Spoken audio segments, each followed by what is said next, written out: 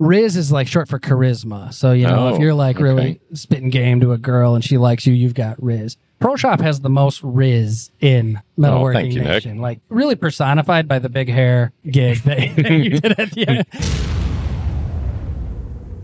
Hey, Nick, thanks for sending me that shop tour video that you just did. That was great. Yeah, I got the idea from one of my customers, and they told me that when they have a prospect visit their shop for a tour, they have an over 90% close rate. Well, with all of these supply chain problems, people are setting up new vendors all the time. Why not send them one of those videos instead? Yeah, it was great. The ThomasNet team helped me. They sent somebody to my facility, and they were able to kind of capture a shop tour without it being in person. So you can check that out on my ThomasNet profile, Advanced Machine and Engineering, or Hennig. We actually had 2 of them done. That's great. And I talked to ThomasNet about this, and they said that they can send a camera with short notice anywhere in the U.S. and Canada. And when you go to ThomasNet, you can engage with 500,000 suppliers, 78,000 categories of products, and every month they have 1.5 million buyers searching out suppliers. And videos are a great way for people to find out about your facility. Yeah, and it's really easy to sign up. You just go to the website,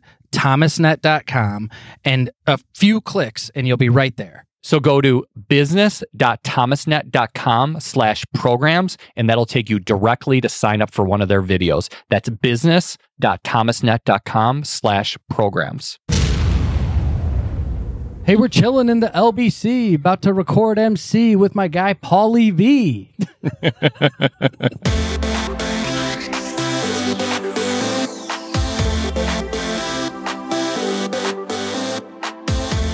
If the sound of a machine tool removing metal gets your blood pumping, then you are Metalworking Nation.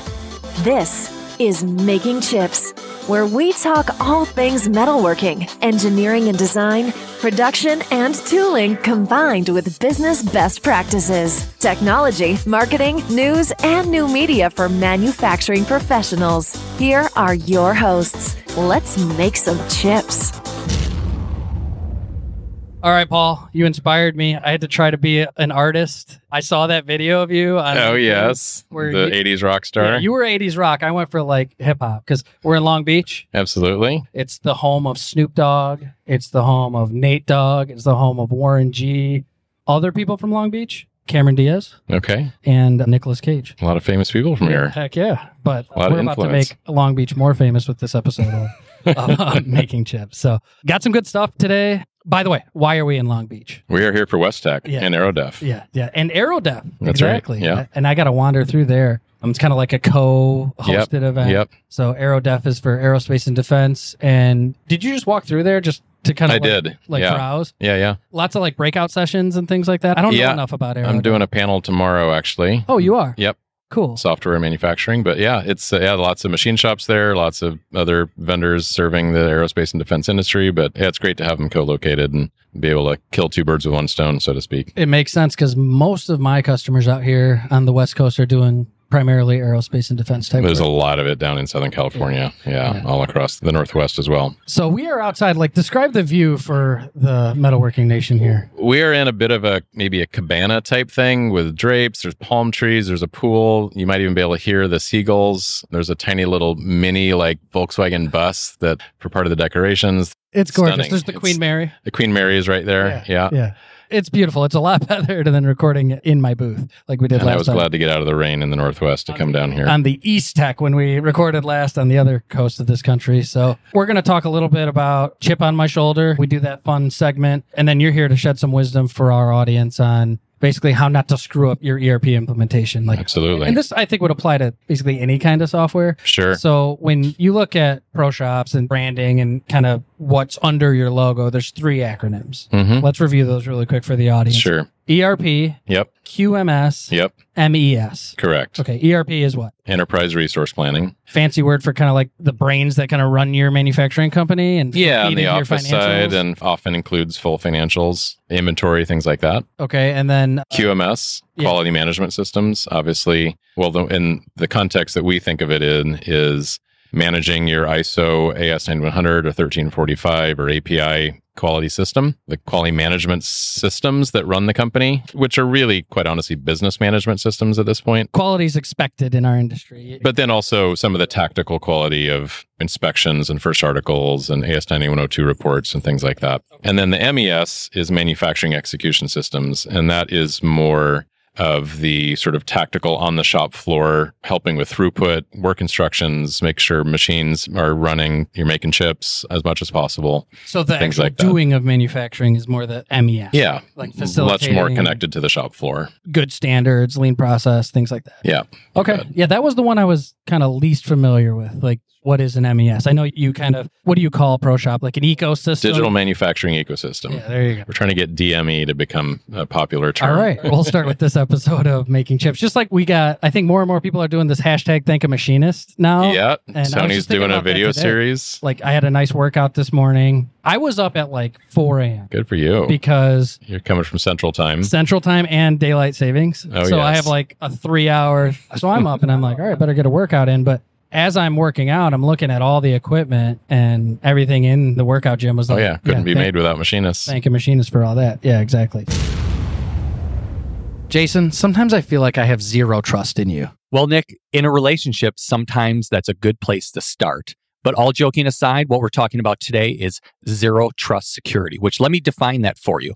Zero trust security means that no one is trusted by default from inside or outside the network, and verification is required from everyone trying to gain access to resources on the network, which is becoming very important in the manufacturing environment. Yeah, these OT assets are usually very susceptible to attack. So, Nick, what is OT? OT is operational technology. So you'll find PLCs in every shop. You'll find HMIs on the touchscreens, on your controls, on your machines. These are what's susceptible. Okay, well, OT assets are very susceptible to attack. I've heard of shops going down, a lot of damage being made to shops out there.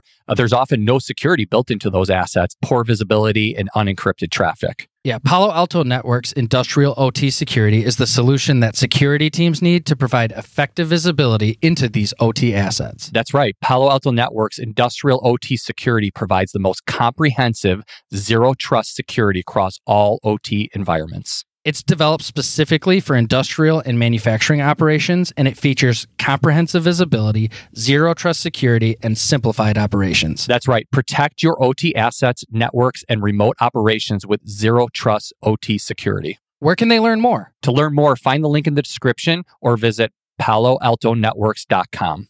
That's paloaltonetworks.com.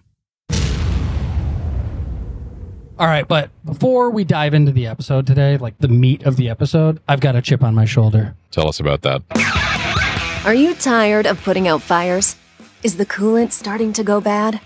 Are your cutting tools edgy, or is that just how you're feeling?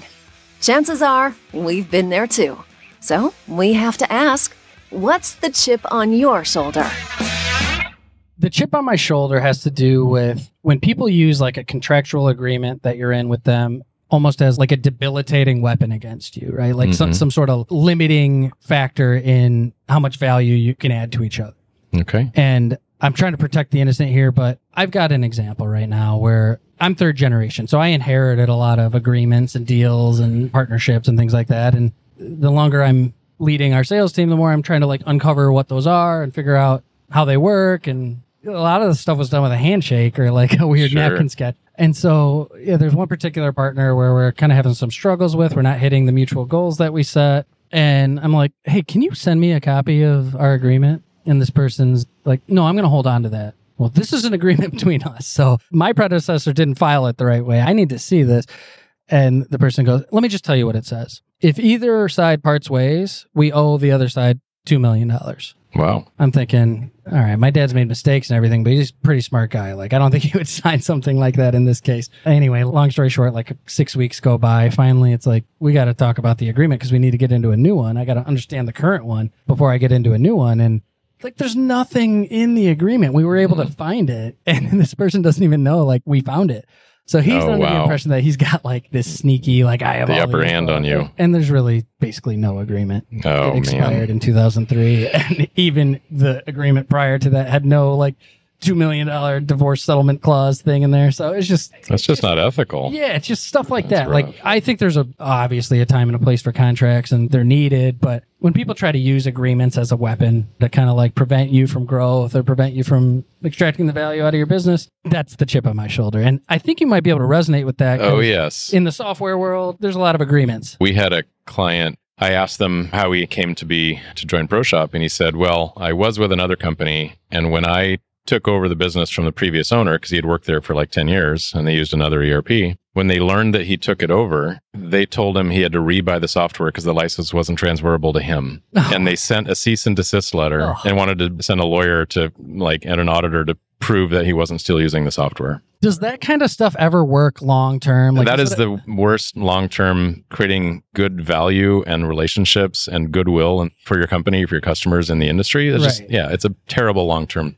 proposition. Yeah, it's just, okay, maybe you kind of win or you give somebody a headache, but I would be like err on the other side. Like, you know what, our agreement says this, but if it's not working out for whatever reason, let's just like do what's best for both sides and move on. Anyway, that's a chip on my shoulder. I agree with you. And I'm sure you've got 100 examples in your world, and I've got more examples in mine, but things that manufacturing leaders can resonate with. So I would introduce you, Paul, but we've done it, 8 times. You're a staple. You're part of what makes making chips great. But for maybe the few who are tuning in for the first time, Paul you ran a machine shop in your past life. Yep. Started one from out of college. Yeah. Ran it. And went through all those bumps and bruises and learned a lot from it. And actually, you went through the whole selection process of a business system. And I think if I remember correctly, you learned from that process, nothing really does what we want it to do. And you had some connections with some people who had some skills, and you were like, why don't we build our own? Exactly. And so you built it for yourself. And then from there, you had a good customer. We don't need to retell the story for the 4th time, but you had a good customer who was impressed with how your system worked and wanted to buy. Yeah, first asked us where we got it, and then ultimately, when we told them we did, they asked us if we would sell it to them, which after some back and forth, we decided to give it a shot, and went so well that it inspired us to sell our manufacturing company and start a software company. And I would say there's a word that the kids are using these days, Riz. You know what Riz means? I don't. So Riz is I had to Google this, by the way. I thought I was cool and hip until some of these new words came out. Riz is short for charisma. So, if you're really spitting game to a girl and she likes you, you've got Riz. ProShop has the most Riz in metalworking nation. Nick. Really personified by the big hair gig that you did at the NTMA event. I've never seen any other leaders of software companies. I did a Modern Machine Shop magazine webinar just a couple of weeks ago in that same outfit. A full 80s rocker. That's brilliant. Big wig, big hair. It was fun. And you inspired me to try my freestyle rapping career that I should probably end immediately, but... Anyway, let's get into the topic today. So the implementation of a new software system, ERP, MES, QMS, whatever acronym, CRM, whatever it is. Sure. I think the principles we're going to talk about in this episode apply to basically any new system that you're going to use to make your business better. And it applies, quite honestly, to things that aren't even software. Just big initiatives in a company that are affecting a lot of people. There's things to learn for anything like that. Yeah, when people see the title of the episode, Botched, and they know we're over here in LA, Hollywood land, right? This has nothing to do with plastic surgery. This is with botching and implementation. So one of the main principles that you and I talked about before we started recording is a lot of times what screws up the implementation happens way prior to the implementation process. Absolutely. So the selection process. Yeah. You're a shop, you need a more advanced system, and so you're going through the selection process. And in honor of Halloween, which we just passed, it was last week or something, we want to tell some horror stories. Sure. Okay, so give me a horror story you could protect the innocent too, no naming names. Yeah, no names. One of these where the selection screwed up the implementation. Give me a horror story there. Yeah, and we've even changed our process now as a result of this particular story. But we went through several demos, 3 or 4 demos with the president of this machine shop. And although he wasn't co-located with his shop, so he lived in California, his shop was on the East Coast, and pretty thorough process, seemed good. Although in hindsight, we realized that he wasn't including his senior leadership or his lieutenants or leaders or managers in those demos. So when we go to have the kickoff meeting for the first day of implementation, they ask the question, what's ProShop? And so they've already signed up. They've signed the deal. They've signed up. They put their deposits down, whatever. We're going to kick off the implementation. That's got to go down as the worst thing to hear on kickoff day. We could not believe it. that he hadn't even really shared with them what was going on, Oh, boy. that they were replacing their ERP. And so you might imagine that did not go well. It was heels dug in from that first meeting onward, and it was just an uphill battle. And the fact that he wasn't even located in the company to like be there, and he pretty much abdicated all of his responsibility at that point. Yeah. And it was not good. It was terrible. Yeah, that's awful. So at this point, when we have leaders or owners, we say, all right, let's get the head of your manufacturing or your quality or your customer service, and let's do demos with them. Mm-hmm. Let's talk about what they need and make sure that pretty much all departments are represented in the process. Because I can tell you, when you get all that, and you get that much alignment by everybody who gets excited about what's coming and how it's going to impact them and their people and their departments and their processes, it is so much easier. Yes, totally. So while we were talking, I was mentioning a piece of your website where on your website it says there's a download, like a white paper download. I can't remember the exact title, but kind of mistakes to avoid or something like that. And that's one of them, like not including all the major departments. So Yeah, that's another one. I mean, even I think in that case, letting certain departments have a greater outsized influence on the decision than they probably should. Is there one department that kind of stands out more than others that maybe they should all be balanced, but one of them ends up carrying more weight? Sure. Well, I think because ERP does have a very strong financial component to it, a lot of times, depending on the size of the company, they'll let the accounting department or the CFO or whatever kind of lead the search. And sometimes to the detriment of the other departments because they're not included in sort of what their needs are. Quite honestly, a lot of the times that we have companies coming to us, they need a better system, is because they chose a very accounting-centric system that has really poor, if very little, manufacturing or quality functionality or scheduling or the things that actually matter a lot on a daily basis to making sure the shop or the factory runs smoothly. So the books are clean, but everything else is a mess. Yeah, so if I think about my dad, like I've been in the CEO seat for a long time, and he's certainly a manufacturing guy too, but he's like, I need good financials. I got to talk to banks. I got to make investments. I need good financials. And of course you do. So like a lot of times the person with the strongest voice or the final say or whatever, the veto power, is someone who's like most stressed potentially about like the last part of the process, the getting the good financials. And I just want good, accurate financials that I can trust. You and I were talking earlier, and one of the things you said is like, my customers, we're manufacturing companies. We want to have better results on the financials. And so let's speak to that a little bit. Sure. Yeah. So a manufacturer should really ask themselves the question, what do our customers pay us to do? And the answer is going to be, it's making parts, delivering them on time with good quality, right? Not accounting. Yeah. Your customers don't pay you to invoice them or to do accounting or put your financials together. And I know you're not saying like that stuff's not important. Oh, it's critically important. Yeah. It's got to be clean. You got to be able to do your AR and AP processes. You got to have your financial statements. But quite honestly, even accounting-based systems are often very poor at job costing, which is one of the most important things in a manufacturer. Yeah. So accounting-based systems aren't that good at cost accounting. Correct. They're generally quite poor. Yeah. When you get into the nuances of that are everyday occurrences in shops where they have a job, but then they have a fixture and then they have a related part number, then they share a setup and they share a fixture or whatever. There's so many nuances, or they might run two jobs back to back. Because they're a similar dash number, and there's a lot of, or you have people running multiple machines at the same time. So, like the devil in cost accounting is in the details. Absolutely is, and most the ERPs financials do that terribly. Financial centered ones maybe don't understand the details of running a manufacturing company. They for sure don't. Gotcha. Yeah, that makes perfect sense to me. Are they kind of like more macro cost accounting, like kind of too general with how they, what's your labor rate and what's this, but they don't actually know what the labor is? Yeah, I mean, a common one is we have people that run 3-4 machines at a time, and we can't split the labor costs or the burden of each machine properly. And so we don't actually have good data. You're trying to get people run more than one machine. Sure. I think about my world, like I'm trying to lengthen cycle times. And I'm like, why? Because I want to get more parts per cycle. And I don't want someone to, I'll give some context. Like we design and build fixtures. Okay. So I want my customers to have their best floor employees doing more than like opening and closing doors and loading and unloading parts every 2 minutes. Sure. If I could take a 2-minute cycle time and do way more parts in that working envelope and turn it to a half hour, this person can now like be more productive, more creative, maybe run 2 or 3 machines.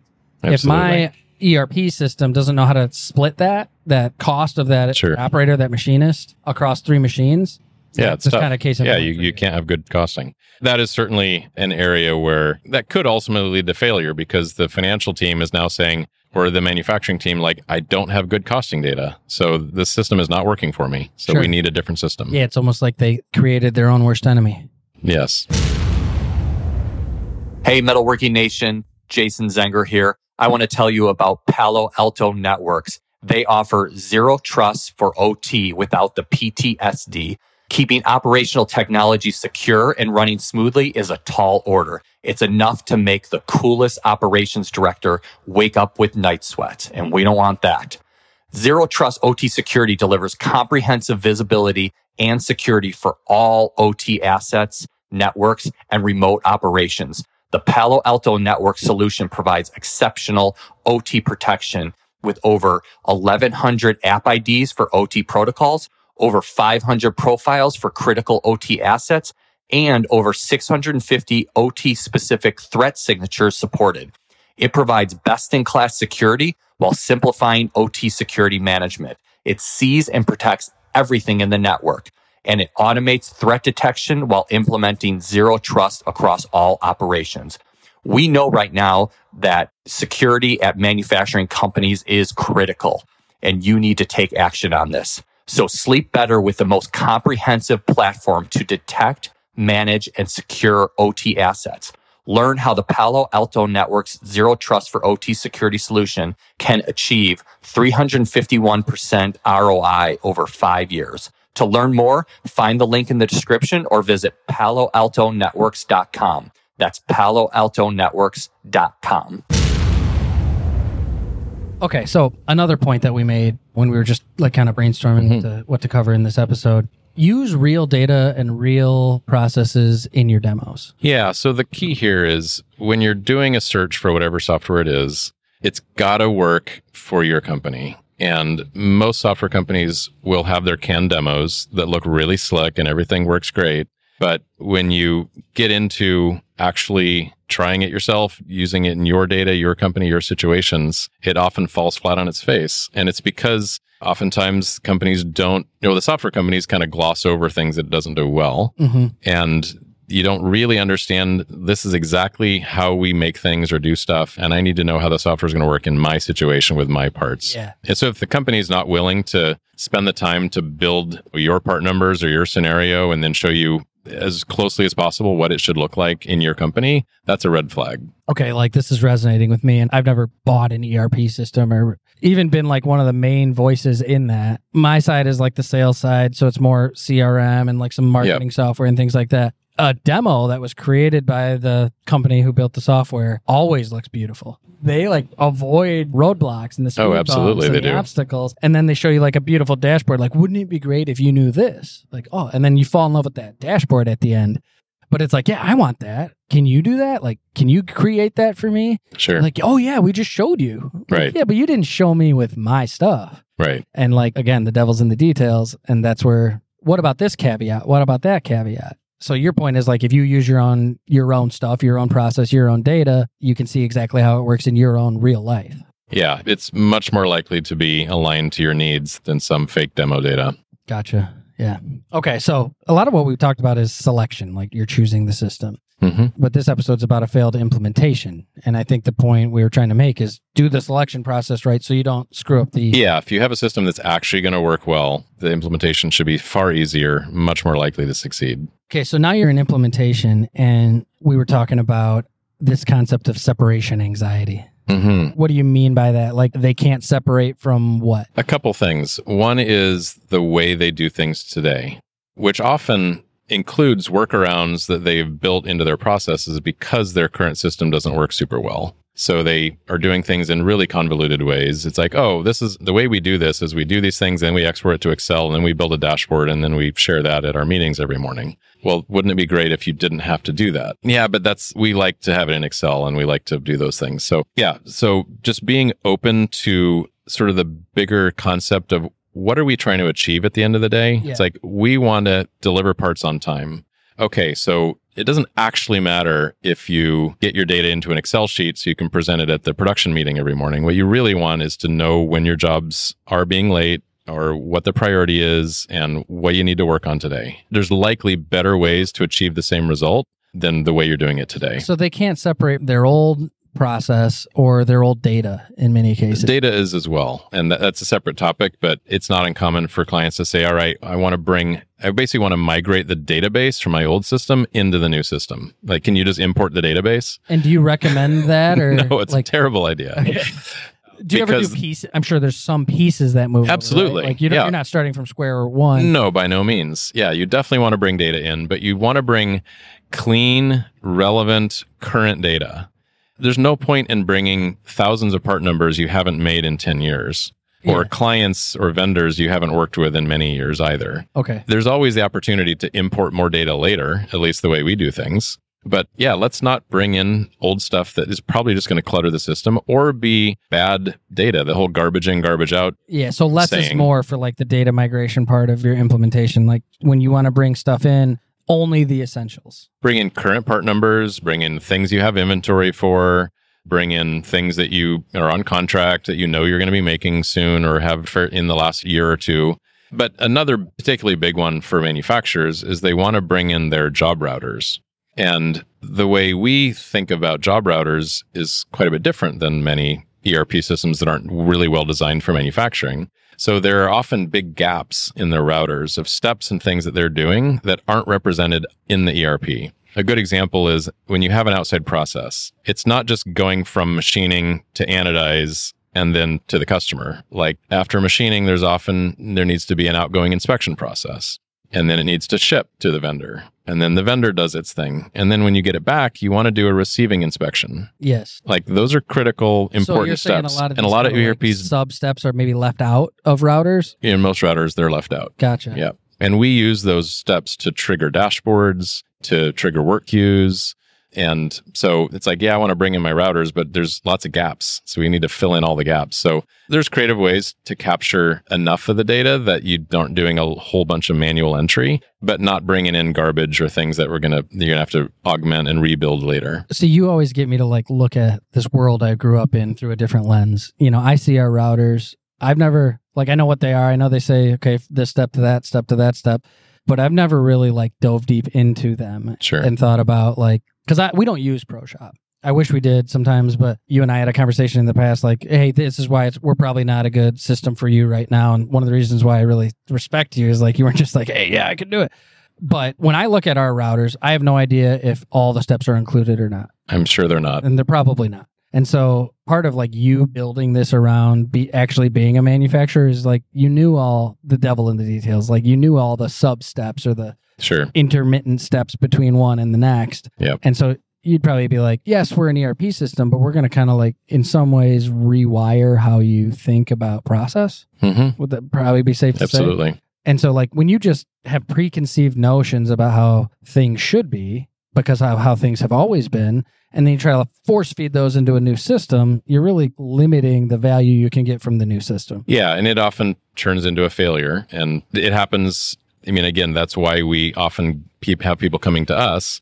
But we have also had some failures of our own where we accepted a customer who really shouldn't have signed up for us in the first place because we weren't going to be a good fit with the way that they wanting to basically customize our system to be just like their old system. Yeah. Which is counterintuitive because they're leaving their old system because it doesn't work very well. Yeah, there's a reason you're leaving. Right. Yeah, exactly. And, my point about thinking about if the grand picture is to deliver good parts on time, there's better ways to tackle that problem than the way they did it in their old system. And so to try to customize, and we've definitely had clients that got right in, and maybe it's because it's a common thing with ERPs, that there's a lot of customization that has to happen. And ProShop, there generally isn't. But when they try to customize it and build workarounds, only to realize many months into it, they're all right, we're just going to stop any of that customization, go right back to the original settings. And oh my gosh, look at that. It works amazingly. Right. What do you know? Yeah. And some of our best clients today that are raving fans had a really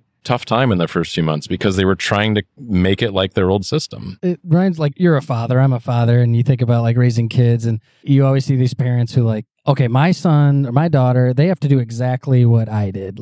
I played this sport, I played this instrument, I went to this school, and I became a doctor, I became a machinist, or whatever it is. And it's you want them to have like a successful life. You want them to thrive. Be independent. They need humans. to find their own path. Like if you force them to go through all the same steps you did, they're going to end up with all the exact same flaws, and it's just, I don't know. I always think of these weird metaphors. Absolutely. Like, to me, that I agree. one applies. Yeah. Okay. Another one. You've kind of touched on this, but I think you've touched on this when you talked about like use your own data, but it's implementation time. Let's say they've selected the right system. They've got buy-in, alignment, like they're all ready to go. They're really excited. All those boxes checked. They have the enthusiasm. And now it's time to like kick off. Mm-hmm. And they're so excited that they're like, okay, I want to get this right. Like I want to kick ass at this. Mm-hmm. So they study like crazy. They're like afraid to start. Sure. Yeah. Analysis paralysis of sorts. So like you're cautioning them against what exactly? Because like it sounds like everything in my scenario is really good, but sure. they haven't. Well, any complicated software is going to have lots of modules, lots of different things that it does. There's going to be some basic features. There's going to be really advanced features. And you don't need to learn the entire system front to back. It's impossible to learn the entire system front to back before you hit the go button. So the lesson here is to not try to learn every single aspect, every single feature, every module. And then we think these like massive go live, like where you're using your old system one day and then there's like a huge event and then next Monday you're launching on the new system. Even the basic features that you learned at the beginning of training, you're going to forget those by the time you get many months down the road. So we don't believe that's a great way to go. Our most successful clients, the ones that have the most success in the least amount of time, the least friction, they just jump in with both feet. They start doing test work orders within a few days or a few training sessions. They're like, let's just try something simple here, right? If you're learning a sport, you don't watch hundreds of hours of video and then go try to play in the Super Bowl. Then, like, right. You got to start small. You got to do practice. You got to get familiar. Peyton Manning didn't start on that iPad. Exactly. He had Arch teaching him how to throw a ball. Same thing with language. You're learning a new language. The best way to learn, you go practice, speak with someone, make mistakes, say the words. Did I get that right? No, it's this word instead. So yeah, again, our clients, they'll take small segments of their business, maybe a certain work center or a certain department, and they'll just start right away. They'll start simply. Learn by doing. We're an industry full of doers. That's how people learn best. And you look at the numbers of how much people retain through reading something versus actually getting hands-on and doing it. Yes. There's terrible retention just by reading something or watching a video. It's funny how like your biggest strength can sometimes be your biggest weakness. And if you look at it through a different lens, and this learn by doing thing is something my brother says all the time. And he works with like lean folks. Like we have consultants working with us all the time. And they're always like, yeah, learn by doing, learn by doing. I tend to be like really strong in research and like really, I'm going to read 2 or 3 books on this thing, whatever this topic is, and I'm going to try to really get it right. And I'll do it, but it might take me a little too long. And maybe I should just kind of dive in and get started.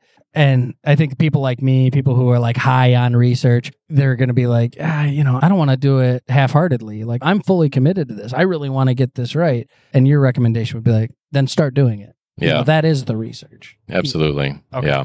Especially with software, learning the menus, learning where to click. There's just a lot to it, but you don't have to start running jobs with all your cutting tool management and a full inspection plan and everything fully documented. It's okay to have just the basics and then add in the advanced functions as you go and you have more bandwidth, and the basics become muscle memory at that point. Okay. So I like that you said like you do need the basics too, because it can go too far the other way where you're like, well, they said learn by doing. So you can not understand. I'm like, watched Pro Shop yesterday and today I'm running my whole shop on it. Sure. So do you guys kind of define like, okay, these is like the essential acumen you need before you start? Yeah, we have a fundamental sort of approach we call crawling, running, walking, right? Yeah, you can crawl with the system where you're using certain functions and you're replacing your paper job travelers in your old system. But this is also coming back to those acronyms earlier.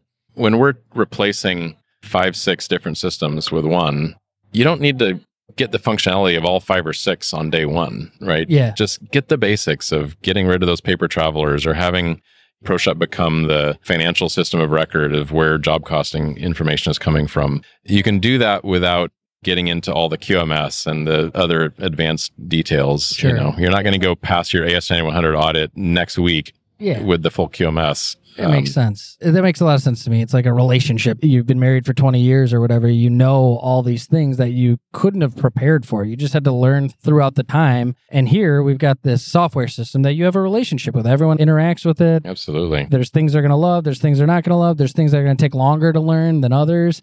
And it's like, let yourselves evolve with the system that you're implementing. Have that base understanding so day one doesn't suck. And then grow with the system. And then like also, I'm sure ProShop, like almost every other software system, it iterates over time. Like you have features, you have functionality that you didn't have the first year of your business. So, absolutely. Like as you're learning by doing with your customers and they're saying, hey, what about this? Wouldn't this be great? You're able to just add that in. Like, oh, we're going to add this functionality in too. So, all right, that's awesome. I'm going to ask Teacher Paul here to grade me on my understanding of this, like some of these takeaway principles. And I'm going to add one more before we do the we do the quiz. And that is sometimes companies are so overwhelmed by just trying to run their business, get the job out the door, that they don't invest the time to do the training and take the implementation as seriously as they thought they would when they first chose it. They're like, we're just too busy to show up for training. But the catch-22 is they're usually so busy doing really inefficient things in their old system that that's what's causing them to be so busy. Gotcha. So, okay, so that's the extra credit question. That's the extra credit. You could be my witness. I'm not looking at the notes here. Alignment is one of the key principles. Alignment. Like, so get all the functions that are going to be using the system, which is probably almost every function of your company. It should be. Yep. And make sure that they're all aligned with the selection process. The selection and the training. Because poor selection will lead to a poor implementation. 100% of the time. Okay, good. Number 2, don't let one of those functions carry too much weight in the decision-making process, like maybe the accounting department or the finance department. How am I doing so far? You're doing great. Don't have separation anxiety with your old way or your old data. Correct. It's time to move on. You're switching for a reason. Let's commit to that. Let's be open-minded to new ways of thinking about things. Don't get analysis paralysis and do way too much research before you get started. Yeah, not the research, but the learning itself. Don't try to be a master of the entire system before you go live. Okay, so learn by doing. Yeah. All right, give me like 8 out of 10 on that. Hey, Metalworking Nation, Jason Zenger here. I have a special announcement for exhibitors at IMTS 2024. Can you believe it's going to be here soon? Plan to be at McCormick Place in Chicago for the IMTS Exhibitor Workshop on January 30th and the 31st, 2024. The Exhibitor Workshop is created to help IMTS exhibitors execute their most successful show and is free to all IMTS 2024 exhibitors. Did I say free? Here is what you can expect. Network with IMTS 2024 partners, get your questions answered by leaders of AMT and IMTS, take a tour of McCormick Place, find out what's new for IMTS 2024. They haven't even told me that yet. Attend special workshops. Again, this is free. Register at imts.com/workshop. Again, imts.com/workshop. Join us in Chicago on January 30th to make the extraordinary possible at IMTS 2024. And then, the last one. Do not neglect training. Absolutely. If you neglect training, you're going to screw up you will botch the implementation. Yeah, it's kind of the whole phrase, you can lead a horse to water, can't make him drink. There have been, unfortunately, some failures that we have had. And again, we're getting better at not letting those companies sign up in the first place by being really inquisitive about their commitment, their bandwidth, their change management. So we haven't even talked about what we call change management, but in many ways encompasses everything we've talked about. Because most companies, manufacturers, are good at making stuff. They're not good at managing change, which any implementation of a big system is change management basically at its core. But yeah, don't feel like you need to master everything before even trying the very first steps. Gotcha. Cool. So, okay, what's my official grade? You can be honest. You're not going to hurt my feelings. I'm going to give you a 94. Oh, that's good. Yeah. It's like the best grade I've maybe ever gotten in anything. That's awesome. Well, speaking of grades, we're going to ask our audience to do the 3 R's. We want them to rate our show, Making Chips, which often features Paul, the man. We want them to review it. So, tell us what you think. Tell me I got a 94, maybe even a 95%, and I'll get a new best grade. And then refer it to somebody. So, if you know one of your peers in they don't have a good system or don't have a system at all. They're ready for their first system.